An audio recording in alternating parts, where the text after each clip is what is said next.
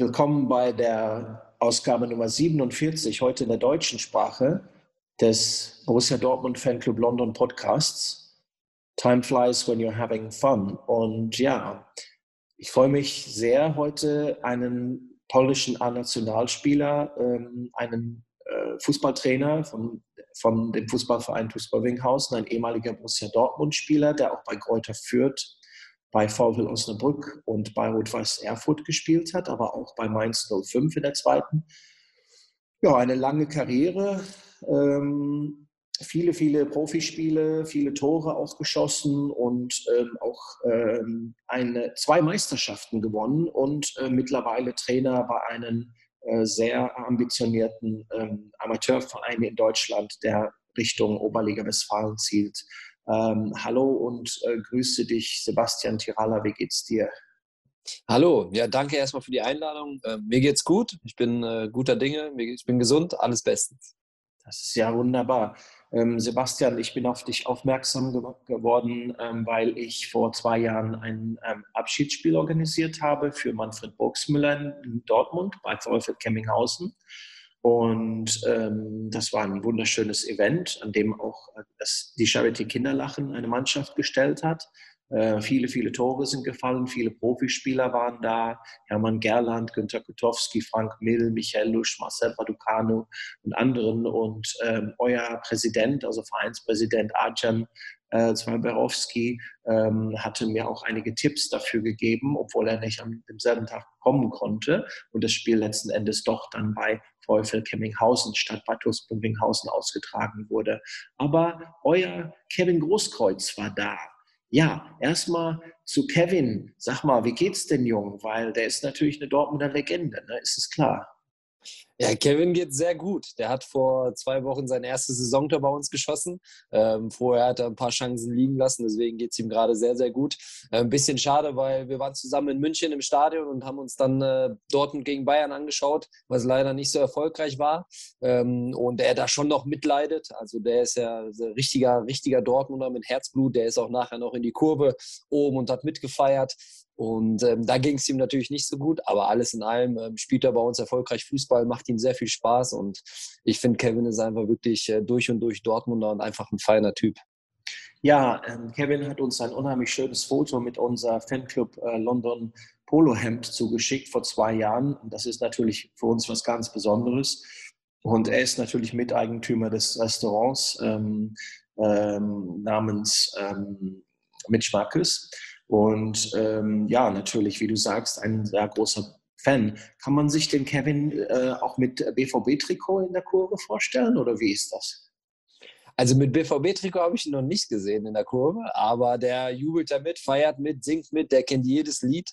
Auch ganz oft bei uns in der Kabine, da stimmt er einfach Fanlieder an. Also er ist wirklich schon sehr, sehr positiv, aber verrückter Kerl. Also man muss wirklich sagen, er macht viel für den Fußball, auch in Dortmund, ist ja bei uns auch in der Kabine immer der Erste, der da ist, der Letzte, der geht. Und ich muss ehrlich sagen, mir macht es eigentlich sehr, sehr viel Spaß mit so einem Spieler, der ja auch so viel erreicht hat. Ne? Der ist Weltmeister geworden, hat Champions-League-Finale gespielt, für Dortmund unfassbar schöne Tore geschossen. Da macht schon echt Spaß, mit so einem zu arbeiten. Ja, tatsächlich ist einer meiner Lieblingstore für BVB fast ein Zufallstreffer, als Kevin, ich glaube 2000, ja, keine Ahnung, war das 16, 17, gegen Marseille fast im Sitzen das Tor gemacht hat, das 2:1. Wir waren wirklich raus aus der Champions League und dann macht Kevin das Teil. Und dafür bin ich ihm natürlich ewig dankbar. Bester Mann. Und ich habe seine Gattin kennengelernt und auch seinen Vater.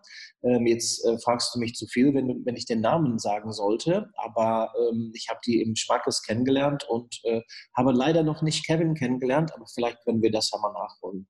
Das können wir auf jeden Fall mal nachholen. Eine kurze Geschichte vielleicht wegen Marseille. Das Tor ist mir letztens noch in Erinnerung gekommen. Mein Sohn ist 10 Jahre alt und spielt selber beim Borussia Dortmund. Der ist Torwart und der hatte vor 3 Wochen ein Turnier in Marseille, direkt in dem Stadion. Und die durften dann im großen Stadion spielen und da habe ich Kevin das noch als Video gezeigt und dann hat er gesagt, da habe ich ein Tor geschossen und dann haben wir uns das nochmal angeschaut und das ist dann nochmal so eine Verbindung vor kurzem gewesen. Marseille, Kevin, Dortmund und war sehr interessant. Ja, auf jeden Fall. Sehr, sehr schön. Tatsächlich bin ich selber im Juni bei einem Turnier von dem CONIFA Fußballverband in Nizza, das ehemalige Stadion, wo Lucien Favre jahrelang Trainer war. Und da freue ich mich auch auf Südfrankreich, total schöne Gegend. Und ja, das war hervorragend, also eine super Erinnerung und viel, viel Glück deinem Sohn. Ich finde das toll, dass das in der Familie liegt. Und du erzähltest vorhin, dass du gerade in dem Zimmer von deinem Sohn bist und dass die Trikots, die auf der Wand hängen, unheimlich schöne Trikots, die man im Hintergrund sieht, von deinem Werdegang, von deiner Karriere. Kevin hat auch ähnliche Trikots bei sich da im Restaurant, die ich gesehen habe, von Darmstadt, von Stuttgart. Und da hängt sogar eine Trainingsjacke von dem angeblichen, wie da steht, Donnerwurf. Das war ja bekanntlich. Ja, Kevin ist natürlich mega, Kevin ist ein bisschen kontrovers und Kevin ist natürlich BVB durch und durch. Und ja, das ist natürlich schon ganz was Besonderes, ihn in deine Mannschaft zu haben. Und du hast noch einen zweiten besonderen Fußballer bei dir in der Mannschaft. Und zwar ist das der David Odonkor, einer der schnellsten deutschen Nationalspieler jemals, ein halber Ghanäer. Erzähl mir ein bisschen, wie ist das mit David? Der ist ja bereits jetzt, glaube ich, um die 38, aber der ist noch bestimmt noch ganz flott auf die Beine, oder? Das stimmt, ja. David ist jetzt 38, hat diese Saison aber leider noch nicht so viele Spiele absolvieren können, weil er hat auch ein bisschen in seiner Karriere immer mal wieder mit Knieproblemen zu kämpfen gehabt und das merkt man natürlich jetzt in dem Alter leider auch. Aber er ist schon noch ein wichtiger Typ. Ja. Er hilft viel, ja, gerade den jungen Spielern. Er ist auch sehr engagiert. Und Otto ist auch ein ganz feiner Kerl. Und ich kann mich da auch an so eine Anekdote erinnern. Ich bin mit 16 dann zum ersten Mal zu den Profis hoch und habe da so mittrainiert mit Nuri Sahin nebenbei.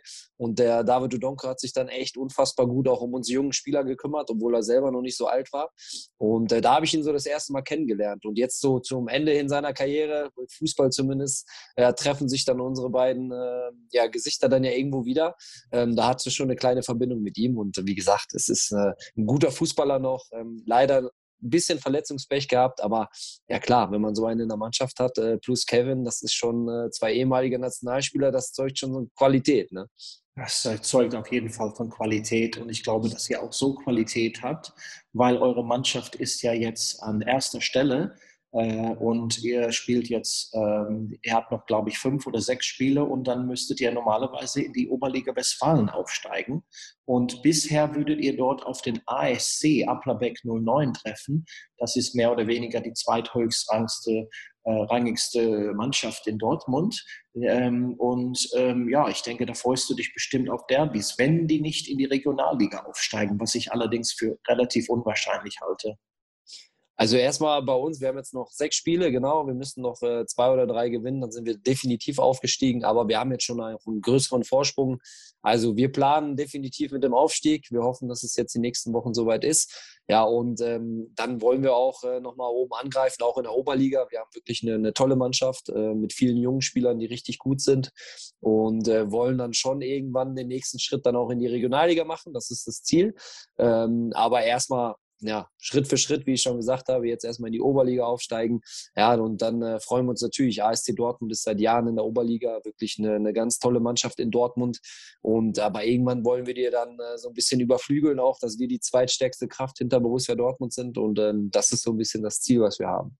Absolut. Und in der Oberliga, ich weiß nicht, ob du das weißt, aber ich bin ja selber Fußballjournalist und mit Bundesliga-Spezialisation und jahrelang BVB Fanclub-Präsident seit über 9 Jahren jetzt mittlerweile und interessiere mich eigentlich für ein Brite extrem viel für die Bundesliga und habe das große Glück, daraus eine Doktorarbeit zu machen. Und ja, ich denke mal, dass das ein Wahnsinnseinsatz ist, aber eins, der mir unheimlich viel Freude und Spaß macht.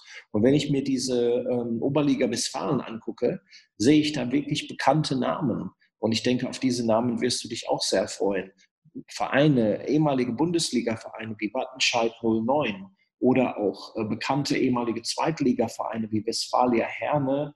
Da werdet ihr auch gegen den ehemaligen Zweitligisten FC Gütersloh spielen und Sportfreunde Siegen. Auch natürlich die zweiten Mannschaften von Preußen Münster oder Paderborn, der Paderborner Sportclub. Also da sind schon richtig namenhafte Mannschaften bei. Das ist natürlich noch eine Nummer größer als jetzt. Ne? Das auf jeden Fall. Vor allem die Zuschauerzahlen werden natürlich ein bisschen größer werden und darauf freuen wir uns. Ja, wenn wir zum Beispiel dann gegen ASC Dortmund zu Hause spielen, vor vielleicht 2.500, 3.000 Zuschauern in der Oberliga, das ist schon was Besonderes. Oder dann Wattenscheid, ne? Wenn man in Wattenscheid oder in Siegen vielleicht sogar vor 4.000, 5.000 Zuschauern spielen, das ist schon in der Oberliga für so ein fußballverrücktes Land wie Deutschland dann auch Normalität. Ja? Und wir haben jetzt in der 7. Liga bei uns schon manchmal, wir hatten ein Derby, da hatten wir 1.500 Zuschauer da. Das ist schon auch dann was Besonderes und macht dann auch Spaß. Ne? Und das ist so ein bisschen das Ziel, wo wir hinkommen wollen, dass wir viele Zuschauer auch begeistern können. Ja, absolut. Und dann schon gar nichts zu sprechen von der Regionalliga West, weil das wäre dann schon gegen Borussia Dortmunds zweite Garnitur mit richtig großen Stars dabei. Und da wir von richtig großen Stars sprechen, sprechen wir mal kurz oder auch etwas länger, ausführlicher über deine Karriere. Du bist ja selber A Nationalspieler Polens gewesen, hast natürlich sehr viele Einsätze bei der deutsche und polnische Jugendmannschaften gehabt, von U15 bis U20, sogar 16 Spiele für die polnische U19. Also da kann man schon sagen, da warst du wirklich dran in die erste polnische Mannschaft, also die bei den Europameisterschaften und Weltmeisterschaften mitspielt. Du warst sehr, sehr nah dran und hättest wohl dann auch mit sehr weltbekannten Fußballern wie Kuba Blaszczykowski oder Piszczek oder auch Lewandowski, hättest du durchaus das Potenzial gehabt, mitzuspielen. Du warst DFB U17-Spieler des Jahres, wenn ich mich nicht irre. Und du wurdest als einer der goldenen Talente deiner Generation erwähnt in verschiedenen Artikeln, die ich gelesen habe. Warst aber leider in deiner Karriere verletzungsanfällig, was einfach, das ist etwas, was sehr oft vorkommt, sagen wir mal. Und manche Spieler trifft es eben sehr, sehr viel härter als andere. Nichtsdestotrotz hast du eine unheimlich starke Karriere gehabt. Es war wahrscheinlich nicht die Karriere, die du dir vorgestellt hast, als du mit 16 Jahren der zweitjüngste überhaupt Fußballer warst, der bei Borussia Dortmund in der ersten Mannschaft in der Bundesliga aufgetreten ist. Aber letzten Endes hast du es doch zu Vereinen wie VfL Osnabrück geschafft, die Bundesligisten Greuther Fürth, obwohl du bei denen in der zweiten Liga gespielt hast, aber auch Mainz 05 und Rot-Weiß Erfurt. Also immerhin viele Tore, viele Einsätze und 2 Riesenmeisterschaften. Und darüber wollen wir heute sprechen. Fangen wir mal ganz vorne an. Erstmal, ist das ungefähr richtig, wie ich das gesagt habe, oder würdest du da schon mal was korrigieren wollen? Also viele Details waren jetzt auf jeden Fall richtig. Also mein erstes Bundesligaspiel habe ich dann aber erst mit 18 gemacht. Ich bin zwar mit 16 zu den Profis hochgekommen, zusammen mit Nuri Sahin. Wir waren so ja die großen Talente, die da so ein bisschen dann ranschnuppern dürften. Und ich habe mir leider aber dann beim 3. Training schon bei den Profis einen Kreuzbandriss zugezogen. Ich habe mich leider mit dem falschen Spieler angelegt. Jan Koller, 2,2 Meter. Ich leider mit 1,72, der Kleine gegen den Großen. Und wurde leider im Training so ein bisschen gefoult und habe mich dann auch sehr, sehr schwer verletzt am Knie und war dann ein Jahr verletzt. Und das hat mich natürlich schon zurückgeworfen. Und ja, das gehört halt zum Fußball dazu. Ne? Das ist natürlich schon schade, keine Frage. Aber dennoch durfte ich dann auch, bin zurückgekommen, durfte dann auch für Dortmund in der Bundesliga spielen. Vor 80.000 Zuschauern im Signal Iduna Park oder im Westfalenstadion, wie man so schön sagt. Ne? Und auch ein Derby auf Schalke durfte ich mitspielen. Das ist natürlich immer was ganz Besonderes als Dortmunder. Das ist schon fantastisch. Ich habe es leider verloren. Aber dennoch, diese Erfahrung kann mir auch keiner nehmen. Und da sind schon viele, viele schöne Sachen dabei gewesen. Gerade bei Borussia Dortmund. Das ist schon außergewöhnlich. Und ich habe halt einfach tolle Spieler kennengelernt. Ne? Wenn ich an meine Anfangszeit, Thomas Rositzky, das war so immer mein Vorbild. Und auf einmal stehe ich neben denen auf dem Platz und der gibt mir Tipps. Und das war schon wirklich Wahnsinn. Ja, und ich finde halt auch einer der tollsten Spieler bei Dortmund, der immer da war Leonardo Dede. Und für mich bis heute einer der besten linken Verteidiger, die es je gab. Und ich saß in der Kabine neben ihm, habe tolle Sachen erlebt. Also hat schon Spaß gemacht. Super, Sebastian. Okay, dann wollen wir mal ein Stück nach dem anderen. Ich habe ein wunderschönes Foto von dir mit DD gesehen und wollen wir mal ein bisschen mal von vorne anfangen. Also mit 16 Jahren bist du nicht zum Einsatz gekommen, aber du bist zum Kader vorgerückt. Und das ist noch jünger als Yusufa Moukoko. Schon ein richtiger Hammer. Dann sag mir mal die Saison, ich denke ich werde mich nicht, also versuchen, chronologisch, fangen wir mal an. Du kommst da mit 16 Jahren, denke ich mal, kommst du aus der B-Jugend im Prinzip, U17 und stehst in der ersten Mannschaft. Also die Saison war und der Trainer war. Genau, es war 2005. Da hatten wir mit der U17, sind wir leider im Halbfinale der deutschen Meisterschaft, haben wir verloren. Aber zur Belohnung für eine gute Saison durften dann Nuri und ich zu Michael Zorc ins Büro einen Vertrag unterschreiben, dass wir dann bei den Profis mittrainieren durften. Und ja, 2005 hat das dann angefangen. Und ja, dann, wie gesagt, leider direkt unter Bert van Marwijk im dritten Training mir leider das Kreuzband gerissen. Bert van Marwijk habe ich tatsächlich interviewt und dann gegen Bayer Leverkusen saß ich neben ihm auf der Haupttribüne. Das allererste Mal für mich auf der Haupttribüne, nicht unbedingt mein Platz, aber immerhin mit Bert van Marwijk dort zu sitzen. Der ist ja Trainer bei der Vereinigten Arabischen Emirate, der Nationalmannschaft, mittlerweile zum zweiten Mal. Und die haben noch ein Spiel, um sich für die WM zu qualifizieren. Allerdings muss ich sagen, dass ich vermute, dass sie es nicht schaffen werden. Wie war Bert van Marwijk so als Trainer? Ich habe ihn ja kennengelernt. Wir haben eine Stunde zusammen, haben wir ein Interview gemacht. War eine super, super Sache als ehemaliger BVB-Trainer. Aber wie hast du Bert so erlebt? Das war auch wirklich ein sehr, sehr guter Trainer. Ich finde, bei ihm hat das immer so Spaß gemacht, wenn er mit seinem holländischen Akzent so ein bisschen auf Deutsch gesprochen hat und vor allem, wenn er dann auf Holländisch geflucht hat. Das habe ich bis heute im Ohr. Vor allem hat er auch ein gutes Trainerteam gehabt. Ja? Sein langjähriger Co-Trainer, wir haben ihn immer Cookie genannt, der war richtig lustig, hat Spaß gemacht und hat sich halt auch um die Jungen gekümmert. Aber Bert war für mich eigentlich auch einer in Dortmund, einer der besten Trainer, nicht der Beste. Ich glaube, das ist ganz klar Jürgen Klopp, den ich erlebt habe. Aber Bert gehört auf jeden Fall zu den Favoriten, ja, weil er mich auch einfach auch dann aus der Jugend quasi gefördert hat in Dortmund. Und deswegen habe ich ihm bis heute viel zu verdanken, ne? Mein erstes Bundesligaspiel. Super, absolut, das ist richtig. Und interessanterweise ist ein ehemaliger Gast von uns auch der Dennis Rentener, der Torwart, der Holländer, der fliegende Holländer. Hast du den Dennis noch in Erinnerung? Ja, klar, ich habe auch mit ihm zusammengespielt. Und kann mich noch genau wirklich dran erinnern, weil ich habe immer gesagt, Holländer im Tor, das ist jetzt mal gefährlich, glaube ich. Aber ich kann mich noch an ihn erinnern und es war, leider hat er jetzt auch nicht die Karriere hingelegt, weil er auch mit Roman Weidenfeller, glaube ich, einen sehr, sehr starken Konkurrenten hatte. Aber war schon auch eine gute Erfahrung.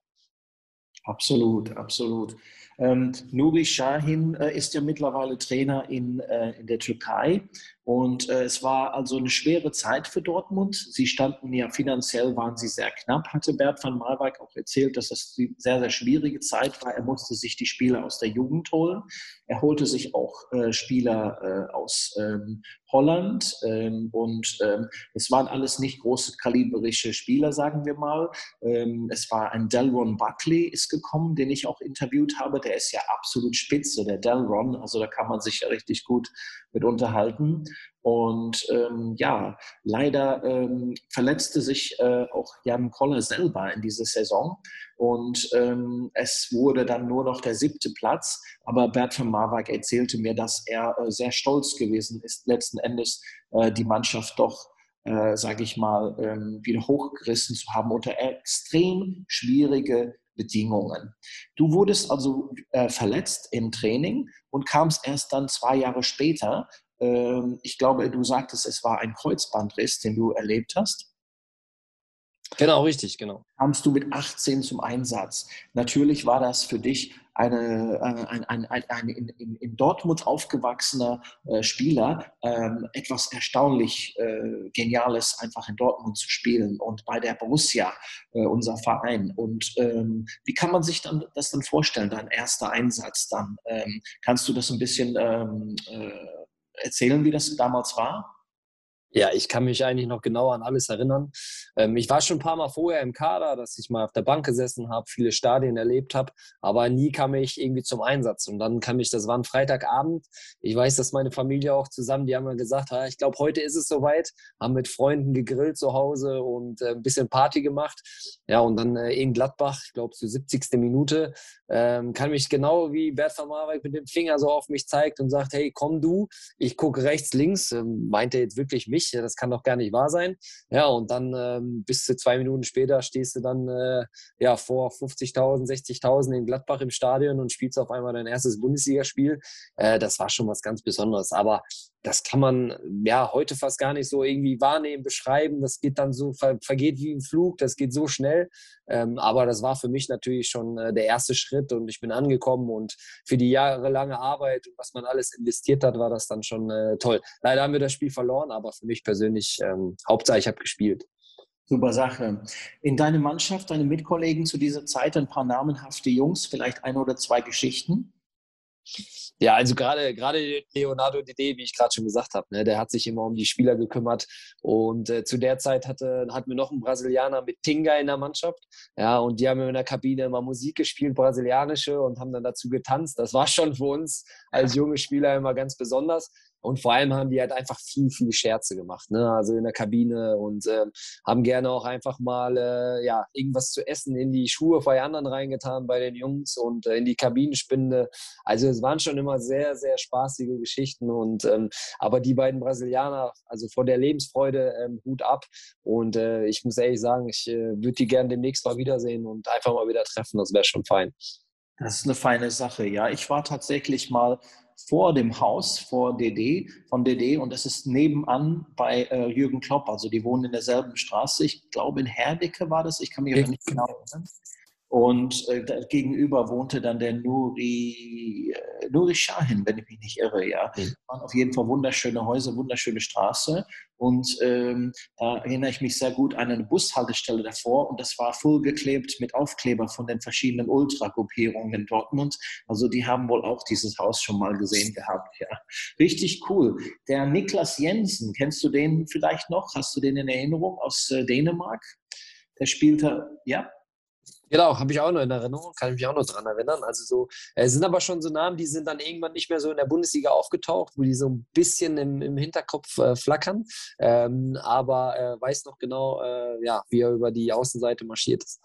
Genau. Der Niklas, den ich auch interviewt habe, ein super Typ, der also mehrere Meisterschaften in Kopenhagen gewonnen hat und auch bei Ajax Amsterdam, ähnlich wie Dennis Rintener, der auch bei Ajax spielte. Der erzählte mir von den Poolpartys von DD. Stimmt das wirklich, dass es solche Poolpartys gab? Oh ja, oh ja. Also da muss ich auch sagen, gut, dass in der heutigen Zeit oder früher gab es ja nicht so viele Kameras und wurde alles aufgenommen und sich immer beschwert. Das ist ja heute nochmal anders. Aber das war schon, wir durften als junge Spieler auch ab und zu mal dabei sein. Das war schon immer ein Erlebnis, das muss man schon sagen. Weil, wie gesagt, das brasilianische Essen, das Tanzen und dann auch die Mädels, die da tanzen, das war schon echt außergewöhnlich. Oh, das hört sich wirklich super an. Und man sagte sogar, dass einige Spieler aus Italien eingeflogen wären. Aber Dennis als verheirateter Mensch erzählt immer, er sei nie dabei gewesen. Aber ich weiß nicht, ob ich das glauben soll. Ja, ich glaube, da würde jeder jetzt sagen, nee, ich war dabei, ich habe es nicht dabei, ich habe es nur gehört. Das war schon immer, wollte jetzt keiner irgendwie mit in Verbindung gebracht werden. Sehr schön. Ja, das sind natürlich diese Player-Partys, diese bekannten. So, Sebastian, wie kann man sich das dann vorstellen? Du hast selber sogar im Revierderby auf Schalke gespielt. Und das ist natürlich das Besondere, das Highlight, würde ich sagen. Also hat zumindest fast alle Gäste, die ich gehabt habe, haben gesagt, hier auf Schalke zu spielen, das ist mega, mega Hammer. Und das sieht man auch. Auch wenn man die Blauen, sage ich mal, nicht unbedingt schätzt als Dortmunder Fan, muss man sie trotzdem anerkennen als traditionsreicher Ruhrgebietsfußballclub. Natürlich haben sie mit den besten Fans in Deutschland. Also die machen eine Stimmung, das ist ja der Wahnsinn. Also wie erlebt man das als Spieler dann? Diese Geschichte habe ich oft gehört, ich habe sie oft gefragt und es ist eine Frage, die ich gerne stelle. Also ich muss wirklich sagen, so für einen Spieler persönlich gibt es so zwei Dinge. Man will immer einmal gegen Bayern München spielen und wenn man Dortmunder oder Schalker ist, dann immer ein Derby miterleben. Und klar, am liebsten auch gewinnen. Ich habe leider verloren, aber trotzdem diese Stimmung, diese Erfahrung, das ist schon wirklich außergewöhnlich, ja, weil es einfach nah dran ist und man mag sich ja nicht so. Ich will jetzt nicht von Hass sprechen, aber das ist so eine elektrisierende Stimmung, das ist schon fantastisch. Und ich muss auch sagen, für mich war das in meiner Karriere eins meiner absoluten Highlights, auf Schalke eingewechselt zu werden. Und ja, den Tag werde ich auch nicht vergessen, habe dann noch viele Videos und Fotos auch zu Hause und die schaue ich mir dann auch noch gerne an. Absolut. Du hast 43 Tore in deiner Karriere geschossen. Was sind für dich die Highlights? Die Tore, die dich wirklich zurückführen, wenn du die wieder siehst. Ich habe ein richtig mega, mega schönes Tor gesehen für VfL Osnabrück von außerhalb der Strafraum. Ich glaube mit dem rechten Fuß. Das war schon wirklich mega. Aber erzähl mir mal von ein paar Tore, die du total gerne in Erinnerung hast. Ich glaube, das hätte ich jetzt auch erwähnt. Das war mein erstes Profitor so in der ersten oder zweiten Liga. Das war ein DFB-Pokalspiel gegen Kaiserslautern. Also mein allererstes Pflichtspiel für die Profis so von VfL Osnabrück. Und ich habe da, glaube ich, aus so circa 30 Metern einfach mal aufs Tor geschossen. Dann ging der Ball rein zur 1:0 Führung. Und jeder, der mal in der Bremer Brücke das mal erlebt hat, was da für eine Stimmung ist, wenn dann ein Tor fällt, das war für mich persönlich natürlich schon ein Traum. Meine ganze Familie war da. Und das Tor, das werde ich auch nie vergessen und schaue es mir auch wirklich sehr, sehr gerne an. Aber eigentlich ist so mein schönstes Tor, wenn ich mich daran erinnere, ist, ich habe für die deutsche U17-Nationalmannschaft gespielt und habe da mein allererstes Länderspieltor geschossen. Das war gegen die Türkei und dann noch zum damaligen Zeitpunkt gegen meinen besten Freund Nuri Sahin. Und habe dann ein wunderschönes, Tor mit rechts gemacht, Volley genommen in Winkel und das werde ich auf keinen Fall vergessen und das sind so, ja, man schießt zwar viele Tore, aber manchmal sind die so ganz normal, aber das sind so Momente so zum ersten Mal und die vergisst man dann auch nicht. Ja, das sind wunderschöne Erinnerungen und Bremer Brücke kenne ich gut. Da war ich diese Saison schon gegen Ferl und aber auch gegen Meppen. Meppen ist ja ein Derby für die Osnabrücker. Und ich muss sagen, kleines, nettes Stadion, ich glaube 12.000 Fassungsvermögen und fast immer total rammelvoll. Dieses lila-weiß fand ich schon immer total sympathisch und die hatten sogar bis 2005 hatten sie hier englische Soldaten stationiert und da sind regelmäßig also englische Soldaten in die Kurve gegangen. Da hat man auch britische Flaggen gesehen, Union Jacks und so weiter. Und auch, ja, es ist auf jeden Fall eine Stadt, wo man das Gefühl als Brite hat, auch ein bisschen dazu zu gehören. Das gefällt mir auch unheimlich gut. Und dieses Gefühl hatte ich, als ich in der Jugend in Dortmund Fußball gespielt habe und am Rennbahn zur Schule gegangen auch, dass man auf der Südtribüne immer willkommen ist, auch als Brite. Du hast selber ausländische Wurzeln. Deine Eltern sind ja aus Racibórz in Polen. Entschuldige mich, wenn ich das nicht richtig aussprechen kann. Ich war nur zweimal in Polen bisher, aber ich finde dieses Land unheimlich schön. Wie kam das denn, dass ihr dann nach Deutschland gezogen seid? Und war die Entscheidung sehr schwer für dich, dann letzten Endes nicht mehr für Deutschland, sondern für die polnische Nationalmannschaft zu spielen? Also ich kann mich daran erinnern, dass wir mit 1,5 haben meine Eltern dann beschlossen, nach Deutschland auszuwandern.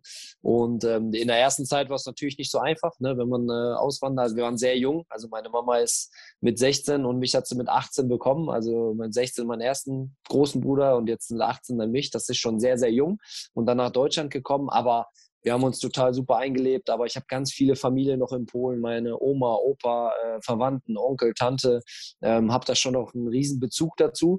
Und für meinen Opa war es immer der größte Wunsch, dass ich einmal für die polnische Nationalmannschaft spiele. Und leider hat das irgendwie, oder was heißt leider, ich hatte halt nur die deutsche Staatsangehörigkeit die ganze Zeit und irgendwann kam dann so ein bisschen mit Lukas Podolski so ein bisschen der verpasste Moment in der polnischen Nationalmannschaft, dass man wir hatten ja viele Spieler, Mirosław Klose, Lukas Podolski, die ja alles deutsche Nationalspieler waren, aber eigentlich auch für Polen hätten spielen können. Ja, und dann hat Polen gesagt, wir wollen jetzt mal die ganzen Jungen mal, die polnische Wurzeln haben, angreifen und mal fragen, wie das da aussieht. Und das war bei mir dann der Fall. Und dann habe ich halt gesagt, ja, ich bin in Polen geboren, ich verstehe die Sprache, ich kann mich da unterhalten und möchte das unbedingt tun und habe es bis heute nicht bereut.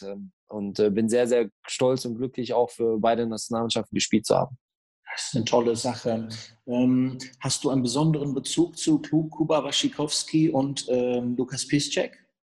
Ja, mit Kuba habe ich auch sehr lange in Dortmund zusammengespielt, mit Lukas jetzt nicht so lange, aber gerade mit Kuba, da habe ich einen ganz, ganz besonderen Bezug in Dortmund gehabt. Ja, wir haben uns sehr, sehr viel im Hotel, wir waren oft im Zimmer, haben uns auch oft beim Essen unterhalten. Also Now time for a short announcement. If you love Borussia Dortmund, why not join us for a live game and have a couple of Dortmund Union beers at the Stammtisch meetup of the official Borussia Dortmund fan club in London? We meet on match days at the Fitzroy Wine Cellar on Cleveland Street. For more details, head to our Facebook page or give us a call on 07459 394 121. And now, back to the show. Gerade so diese polnische Connection, die war schon da und habe auch bis heute noch Kontakt mit ihm. Ist wirklich ein unfassbar feiner Kerl. Also ich glaube, für den würden viele, viele Menschen auch vieles tun und er auch für die anderen.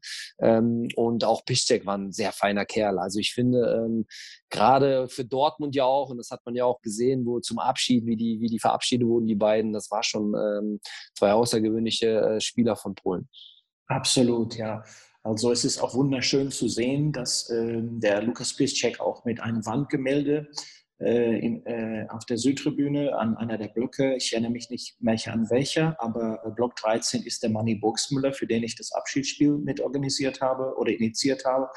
Und ich freue mich sehr, das Bild von Lukas zu sehen. Ich fand es auch total schön, dass er eine Fußballschule für Borussia Dortmund mittlerweile betreibt. Und Kuba, soweit ich weiß, wird er diese Saison aufhören mit seiner Karriere. Habe ich das richtig gesehen? Genau, er hatte jetzt auch ein paar Verletzungen gehabt, aber ist dann noch bei seinem Heimatclub quasi verwurzelt, wird er auch weiter tätig bleiben und ist da im Management so ein bisschen tätig auch und hat den Verein ja auch vor der Insolvenz so ein bisschen gerettet mit finanziellen Mitteln und das kann man eigentlich gar nicht hoch genug einschätzen, weil er auch genau weiß, wo er herkommt und das finde ich halt das Besondere, dass man nie vergisst eigentlich, wem man alles ein bisschen auch zu verdanken hat. Absolut. Und natürlich ist Krakow auch eine wunderschöne Stadt. Die habe ich auch besucht und ich habe so ein polnischen Ligaspiel gesehen, live im Fernsehen schon. Aber Dortmund hat vor ein paar Jahren gegen Warschau gespielt. Das Spiel ging sogar, also ich glaube 7:2 für Dortmund aus. Also, aber die Warschauer Fans haben einen richtig coolen Choreografie gemacht und man hat auf jeden Fall deren Leidenschaft gesehen, diese schöne Farben, grün, weiß, rot und war schon echt beeindruckend zu sehen. Also sind auf jeden Fall sehr leidenschaftliche Spieler. Sprechen wir über deinen Werdegang. Du hast nach der ersten Mannschaft bist du sozusagen mehr oder weniger auch teilweise durch Verletzungspech bist du in die zweite Mannschaft von Borussia Dortmund gekommen, aber immerhin. Du bist Meister der Regionalliga West geworden und ihr seid dann aufgestiegen. Erzähle mir über deinen Werdegang in der Regionalliga West oder wie gesagt bei BVB 2, die Amas. Ne? Die haben ja auch beachtliche Fans bei einigen Spielen. Also ich habe auch schon Spiele gesehen und erlebt, zum Beispiel letztes Jahr gegen Borussia Mönchengladbach, wo auch, sage ich mal, ein paar tausend BVB-Fans gekommen sind. Ja, das ist wirklich auch immer unfassbar. Ja? Also ich kann mich an das Aufstiegsspiel bei Preußen Münster erinnern. Da waren, glaube ich, 3000 alle in Gelb, Dortmunder, die uns da begleitet haben. Dann haben wir dort in Münster gewonnen und haben dann vor den Fans den Aufstieg gefeiert. Das hast du als junger Spieler in so einer Amateurmannschaft nicht so oft. Und das ist dann natürlich schon was, wo dann der Fußball auch Spaß macht. Ich habe ja immer so gependelt zwischen U3, also zwischen der Amateurmannschaft und den Profis. Mal durfte ich da trainieren, mal durfte ich da spielen, mal durfte ich da auf der Bank sitzen. Aber insgesamt war ich so ein bisschen immer heimisch und ich sag auch, so ein Aufstieg, egal mit welcher Mannschaft, ist immer was Besonderes. Und wie gesagt, wie ich gerade erzählt habe, in Münster mit den Fans, das war schon auch für mich persönlich auch ein Highlight, was ich auch so gerne nochmal erleben würde. Absolut. Namenhafte Mitspieler, besondere Eindrücke von dieser Zeit. Fangen wir mal damit an. Ja, also in der U23 hat es ja auch immer gependelt. Da hatten wir viele Spieler, die dann, zum Beispiel Uwe Hünemeyer zum Beispiel, der dann auch eine Karriere in England gemacht hat, bei Brighton Hove Albion, dann auch aufgestiegen ist, mit dem ich heute noch super in Kontakt bin. Marc-André Kruska, Nuri Sahin. Wir haben viele, viele gute junge Leute ausgebildet, die vielleicht jetzt in Dortmund nicht unbedingt den Sprung geschafft haben, aber bei anderen vielen Bundesligisten. Ja, zum Beispiel auch Stiepermann, ne, wenn ich überlege, der da nach Norwich gegangen ist, der zweimal aufgestiegen ist. Ja, auch Vrancic, der ja auch bei dir zu Gast war, mit dem ich auch in Dortmund gespielt habe. Aber wir haben schon viele, viele fantastische Spieler gehabt, die dann anders eine Karriere gemacht haben. Und das ist dann immer interessant zu beobachten, wie die dann immer weiterlaufen, wo die dann die Karriere beenden. Ja, du hast das richtig erfasst. Stiepermann und Vrancic sind beide, also Vrancic habe ich schon interviewt und Stiepermann kommt noch und zwar im Zusammenhang mit Norwich. Aber ich finde das sehr, sehr spannend. Der Mario ist wirklich ein hervorragend angenehmer Interviewpartner, ähnlich wie du, und hat sehr, sehr viele interessante Stories auf Lager. Er spielt auch, wie du, bei sehr starke Vereine in der ersten und zweiten Liga und hat aber dann seine Auslandskarriere dann jetzt mittlerweile bei Stoke City. Und Mensch, der hat ja auch richtig guter linker Fuß, macht ja richtig gute Freistoßtore, der Mario Vrancic. Wie hast du den David Wagner in Erinnerung, von dem Mario so begeistert war als Trainer? Also wo ich quasi gekommen bin, ist dann auch da, also nee, wo ich gegangen bin, Entschuldigung, ist David dann quasi gekommen als Trainer. Ich habe nur so ein bisschen von Hören sagen, aber ich finde auch, der hat in Dortmund unfassbar tolle Arbeit geleistet. Ja, und wenn man dann sieht, so den nächsten Sprung dann auch wieder nach England und dort auf. Also ich glaube, wir bilden gute Trainer aus in Deutschland und ja, die werden in England teilweise erfolgreich. Ja, vielleicht wird sich mein Weg dann irgendwann auch in England mal wieder, weil ich finde ganz ehrlich, die Liga, gerade die ersten 3, 4 Ligen interessieren mich sehr in England. Es macht immer Spaß. Da ist immer was los und ich fahre eigentlich auch gerne. Ich war jetzt ganz oft Queen's Park Rangers mal schauen und so und ich finde das auch was ganz Besonderes, wenn man dieses Stadiongefühl mal erlebt und nicht nur in Deutschland. Total super, ja. Hast du einen besonderen englischen Verein? Also der Mario Vrancic erzählte, dass er so ein Faible hat für FC Liverpool, auch Christoph Zimmermann, vielleicht hast du den noch in Ja. Erinnerung, ehemaliger Spielführer der U23, der erzählte mir auch, dass das ein einmaliges Highlight für ihn war, bei der Anfield Road zu spielen und den Kloppo zu treffen, unter den du auch einige Jahre trainiert hast. Also für mich auch ganz klar FC Liverpool. Also ich muss ehrlich sagen, ich bin, glaube ich, auch kein Fußballfan so extrem, auch in der Bundesliga, aber ich gucke mir jedes Spiel, wenn es möglich ist, von Liverpool an, weil ich erstmal Kloppo als Trainer begeisternd finde und seine ganze Art, wie er Fußball spielt. Und ich finde einfach, das macht so Spaß. Da ist so viel Power drin, die Fans. Ja, also das mal mitzuerleben, auch mal live, da werde ich den Kloppo auch nochmal drauf anhauen, weil er mir auch versprochen hat, dass Spieler, die immer bei ihm gespielt haben, dürfen bei ihm immer ein Praktikum machen und da werde ich auch nochmal hoffentlich irgendwann hinfahren und gerne mal mit ihm da 2, 3 Wochen am Trainingsplatz verbringen. Super interessant, ja.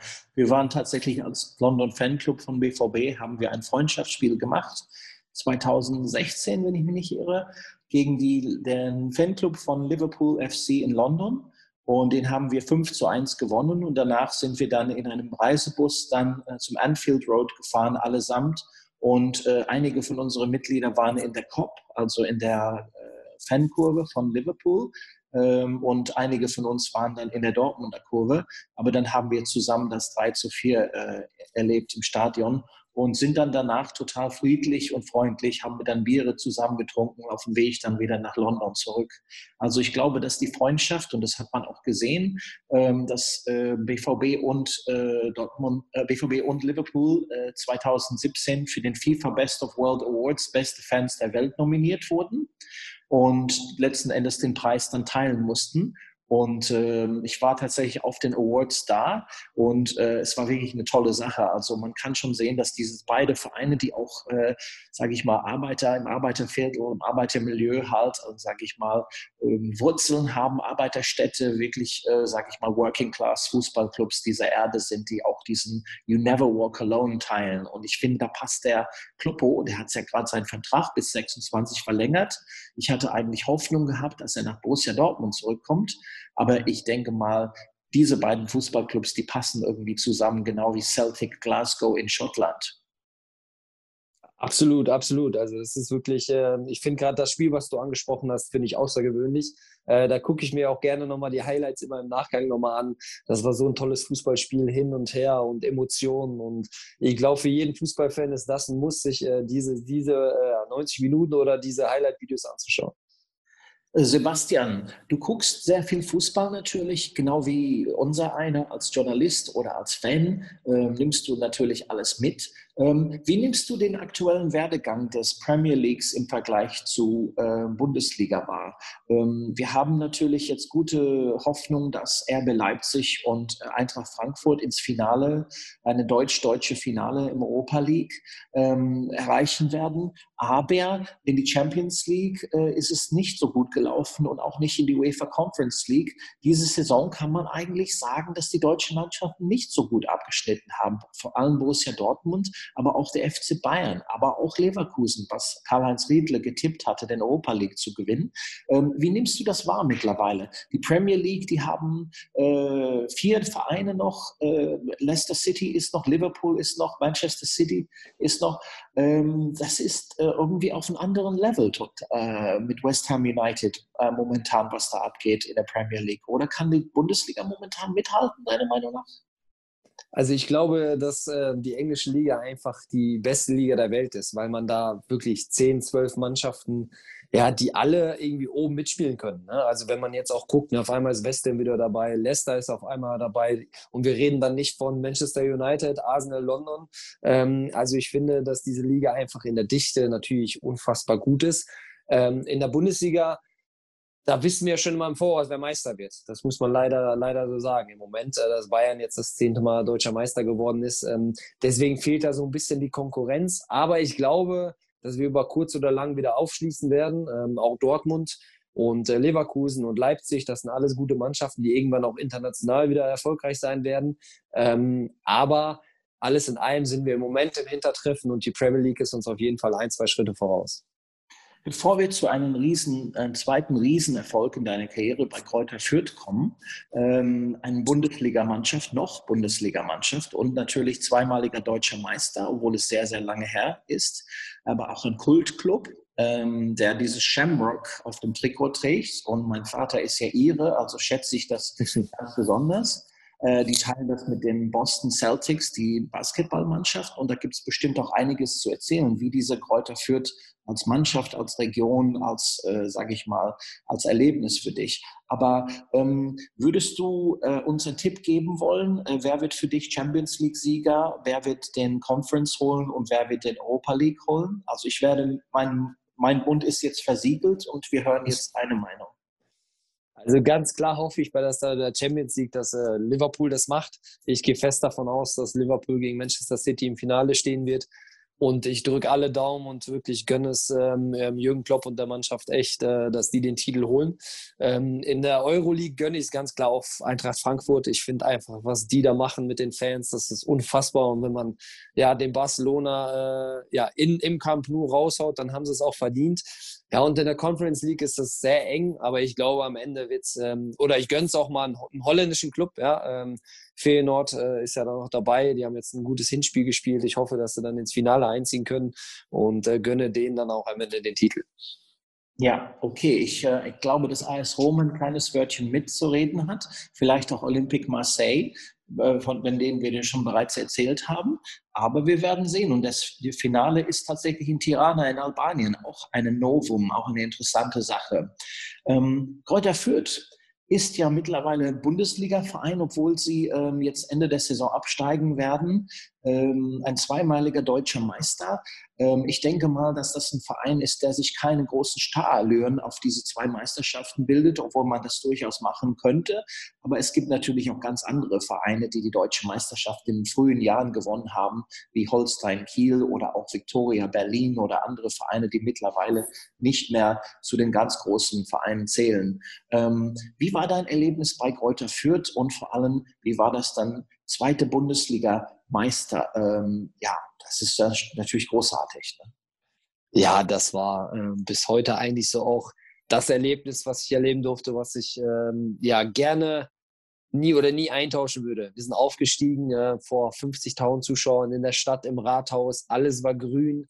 Das waren echt ganz, ganz tolle Momente. Eigentlich unfassbar. Die ganze Stadt hat mitgejubelt, mitgefeiert. Und man muss sagen, Fürth ist eine sehr, sehr kleine Stadt im Gegensatz zu anderen Bundesligisten mit wenig finanziellen Mitteln, mit einem kleinen Stadion. aber einfach sehr familiär. Und ich glaube, das ist so der sehr große Punkt. Wir haben uns alle wohlgefühlt, waren alle zusammen, waren eng, die Fans.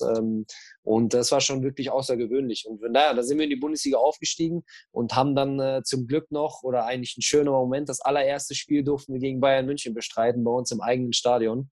Und das ist natürlich dann ein absolutes Highlight gewesen. Und auch für mich, weil ich durfte da von Anfang an spielen und habe da 75 Minuten gespielt. Und ja, ein Bundesligaspiel mit Fürth gegen Bayern, das war schon wirklich klasse. Das ist natürlich ein Riesen-Highlight. Wie ist das Spiel ausgegangen?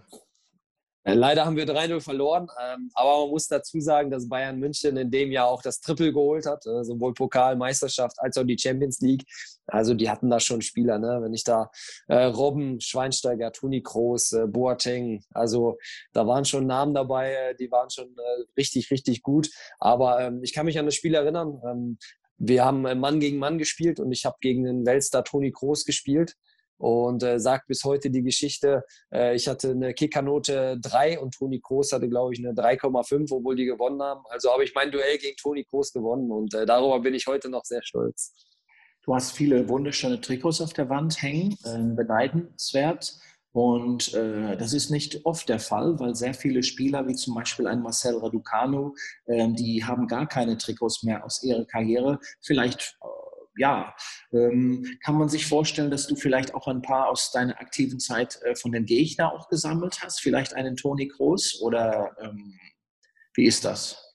Da muss ich sagen, ich hätte da gerne getauscht, aber das war so für mich mein erstes Bundesligaspiel. Wir hatten ein besonderes Trikot von Greuther Fürth und dann habe ich gesagt, das möchte ich nicht hergeben, das möchte ich eigentlich für mich behalten. Aber sonst habe ich gerne immer Trikots getauscht, also gerade auch so mit wenn ich an meine Karriere zurückdenke, gerade mit Schalke, da habe ich ein Lincoln-Trikot getauscht. Oder ich habe dann gegen Nürnberg gespielt von Marek Mintal. Also das waren früher auch richtig gute Bundesligaspieler. Aber alles in allem habe ich viele Trikots von Freunden aus Fußballmannschaften. Ne? Gerade aus Dortmund, wenn ich da an Nuri Sahin denke, Uwe Hühnemeier, Mark Kruska. Das waren eher so die wollte ich dann immer behalten, mit denen ich meine Karriere auch verbracht habe. Und deswegen habe ich eher so eigene Trikots von meinen Freunden. Wie ist eigentlich Greuther Fürth als Verein als solches? Wir nehmen ja wahr, dass der Jeremy Duziak, schon wieder werde ich wahrscheinlich seinen Namen nicht richtig aussprechen, aber auch der Tobi Raschel, den ich tatsächlich bei der U19-Finale kennengelernt habe und interviewen durfte. 2017, dieses geniale Finale damals als Borussia Dortmund, U19 gegen Bayern München, 5-4 oder 6-5 im Elfmeter. Und da hat sogar der Tobi Raschel das 6-5 gemacht und es war einfach mega genial und er wirkte also ein sehr sympathischer Junge. Ich freue mich mega für ihn, dass er mittlerweile bei Greuther Fürth in der Profimannschaft steht. War ein Riesensprung von der U23. Was traust du den Tobi Raschel eigentlich zu bei Greuther Fürth und wie ist dieser Verein so insgesamt? Gibt es ein Riesenverhältnis zwischen den Fans und der Verein? Also erstmal ist das ein Verein wirklich auch für viele junge Spieler, ja, weil gerade so bei vielen Bundesligamannschaften ist es schwer, sich als junger Spieler vielleicht durchzusetzen und bei Greuther Fürth ist es zumindest einfacher, weil es einfach ein bisschen kleiner, ein bisschen familiärer ist, nicht so viel Druck auch von den Medien, weil es einfach so ein kleines gallisches Dorf ist. Und ich glaube schon, dass er da perfekt hinpasst und dass er dann nächstes Jahr, wenn er gesund bleibt, auch eine gute Rolle spielen will, weil es auch ein feiner Fußballer ist. Vor allem aber auch als Typ ist er einfach richtig gut. Ne? Also da freut es mich am meisten, da passt das Gesamtpaket. Und ich glaube, dass sich viele Spieler in Fürth auch super weiterentwickeln können und dass es die richtige Station ist. Und mit den Fans, das ist wirklich sehr familiär. Viele, auch noch junge Fans, die zusammen auch gerne feiern, auch beim Training zuschauen. Das ist alles ein bisschen kleiner als bei Borussia Dortmund und das ist manchmal ganz schön. Absolut. Dieses Gefühl habe ich auch. Und Bayern und Frankenland ist wunderschön. Also das ist wirklich eine schöne Gegend und ein super Verein. Und es geht ja voran mit denen. Und es ist auf jeden Fall ein Spieler, Tobi Raschel, der sehr viel Verantwortung übernommen hat, der mehrfach Kapitän war bei Borussia Dortmund in der Jugend, U19, U17, U23. Ich traue den Jungen sehr, sehr, sehr viel Erfolg zu. Und ich glaube, dass er das genau richtig gemacht hat. Als Journalist oder auch als Fan von BVB, ich bin ja seit meiner frühesten Jugend, mein Stiefvater Erhard war aus Dortmund und ich kam an 12 Jahren bereits auf der Südtribüne Und damals spielte noch Eike Immel. Also leider muss ich, das heißt, kannst du dir ein Bild davon machen, wie alt ich bin. Aber okay, ich bin keine... Aber es war die letzte Saison von Eike Immel. Ich weiß gar nicht mehr, wann das war. Ich glaube 87 oder so, wenn ich mich nicht irre. Aber zumindest nehme ich das immer wieder ein bisschen mit Bedauern wahr, wie junge Spieler wie jetzt Leonard Maloney zum Beispiel jetzt nach Hoffenheim geht oder eben der Tobi Raschel oder auch viele früher der Antonio Rüdiger, der jetzt mittlerweile eine Riesenkarriere bei Chelsea macht. Es ist immer wieder ein bisschen bedauerlich zu sehen, dass so viele Spieler aus der U23 von Borussia Dortmund oder auch aus der U19 den Sprung nicht schaffen in die erste Mannschaft und dann wie einen Ansgar Knauf jetzt wunderbar bei Eintracht Frankfurt spielen oder auch einen Sebastian Rode, der wirklich in Dortmund gar nicht gepasst hat, aber irgendwie den großen Sprung macht bei Eintracht Frankfurt. Eine Frage, du jetzt als Trainer, wie siehst du das? Wir kommen jetzt gleich zu TuS Bövinghausen zum Schluss. Warum schaffen das viele Spieler aus der U19 oder U23 nicht in die erste Mannschaft von Borussia Dortmund? Und da könnte ich wirklich also stundenlang über ehemalige Talente sprechen, die ich beobachtet habe über die Jahre, die ich unheimlich eingeschätzt habe, die letzten Endes einen Peña Zauna zum Beispiel.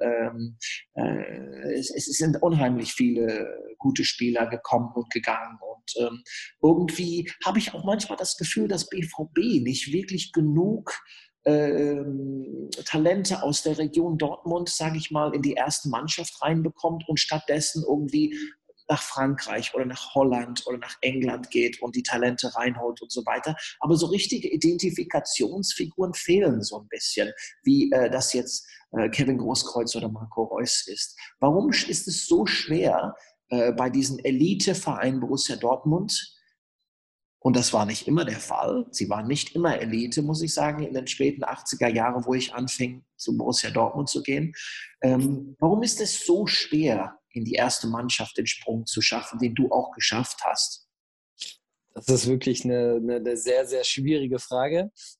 Ich glaube, persönlich gesehen, ist das manchmal schwierig, wenn man eine Jugendzeit verbracht hat bei einem Verein und dann kommt man hoch, dann heißt es immer, der Jugendspieler, der braucht noch Zeit, wir müssen ihm Zeit geben. Aber wenn man dann so sieht, zum Beispiel ein Knauf, der wird verpflichtet von einer Mannschaft, ja, wie Frankfurt, oder ein Hofmann, der nach Gladbach gegangen ist, der Nationalspieler geworden ist, oder ein Rode, der dann zu Frankfurt gegangen ist, der immer gespielt hat. Ich glaube, es ist manchmal einfacher für einen Spieler, wenn er verpflichtet wird, wenn er einfach seine gewohnte Umgebung aufgeben muss und sich neu identifizieren, fokussieren muss. Ich glaube, dass das manchmal auch für den Spieler einfacher ist und dass man dann das an der Leistung sehen kann. Deswegen glaube ich auch immer, dass es sehr schwer ist für Jugendspieler, und das ist egal bei welcher Mannschaft, die dann jahrelang irgendwo waren, die gibt es ganz selten. Aber oft ist es so, woanders schaffen sie den Durchbruch, weil sie vielleicht geholt werden, ein anderes Standing haben. Ich glaube, das ist so der ausschlaggebende Punkt. Weil kicken können die alle, aber die müssen aus ihrer Wohlfühloase raus. Und das ist, glaube ich, so manchmal oder der Punkt, den ich am meisten dafür sagen würde. Darf man sich das auch vorstellen, dass fußballtechnisch, dass einige der Jungs, die in der U23 spielen, sage ich mal, Drittligaspieler einfach sind und bleiben werden und einfach nicht höher steigen werden? Dass es also die Ausnahmetalente sind aus der U23 oder U19, die es tatsächlich in die erste Mannschaft schaffen? Weil man sieht immer wieder, dass viele Spieler der Jugend einfach woanders, sage ich mal, bei Drittligisten oder Regionalligisten dann letzten Endes ihre Karriere. Ich meine, es gibt Ausnahmespieler wie Zimmermann oder auch, die dann irgendwie in England oder Mario Vrancic halt den großen Sprung schaffen. Aber kann man sich das so vorstellen, dass sehr viele Spieler der U23 einfach wirklich dann U23 oder Drittligaspieler sind? Also ich glaube, bei vielen wird das genauso sein, dass man dann den großen Sprung vielleicht mal noch in die zweite Liga, aber für die Bundesliga reicht es dann auch manchmal nicht mehr. Aber das sind dann gute Zweitliga-, Drittliga- oder Regionalligaspieler. Aber ich finde, glaube ich, du hast gerade ein gutes Beispiel mit Zimmermann, Vrancic, Stiepermann. Das sind ja auch welche, die nie so richtig den Durchbruch in der Bundesliga geschafft haben. aber dann den Durchbruch in England geschafft haben. Und ich glaube, da war es dann ähnlich. Ne? Manchmal muss man einfach rauskommen, was anderes erleben und man braucht auch einfach Glück, das muss man auch sagen. Also das gehört auch dazu, so viel Talent man hat. Man braucht Glück, man muss gesund bleiben, man braucht einen Trainer, der auf ihn setzt. Und wenn man das hat, dann kann man auch vieles erreichen. Und wenn man das nicht hat, dann kann man auch schnell von ganz oben irgendwie in Niemandsland verschwinden. Ja, das ist absolut wahr und man könnte durchaus viele, viele andere Beispiele nennen. Atakon Karasor oder auch David Solga oder Marvin Duksch oder auch andere Spieler, die, wie gesagt, Marian Saar ist noch einer. Also es kamen und gingen viele Spieler aus der Jugend. Kommen wir zum Schluss zu deinem eigenen Trainerwerdegang. Und natürlich interessiert mich brennend deine Einsichten als Trainer. Wie hat sich deine Welt eigentlich verändert? Mittlerweile bist du Trainer von TuS Bövinghausen, nicht deine erste Trainingsstation. Du hast den Trainerschein gemacht und hast noch sehr, sehr viel vor. Doch der wahre Grund, dass man diese Stadt so liebt, heißt BVB 09. Borussia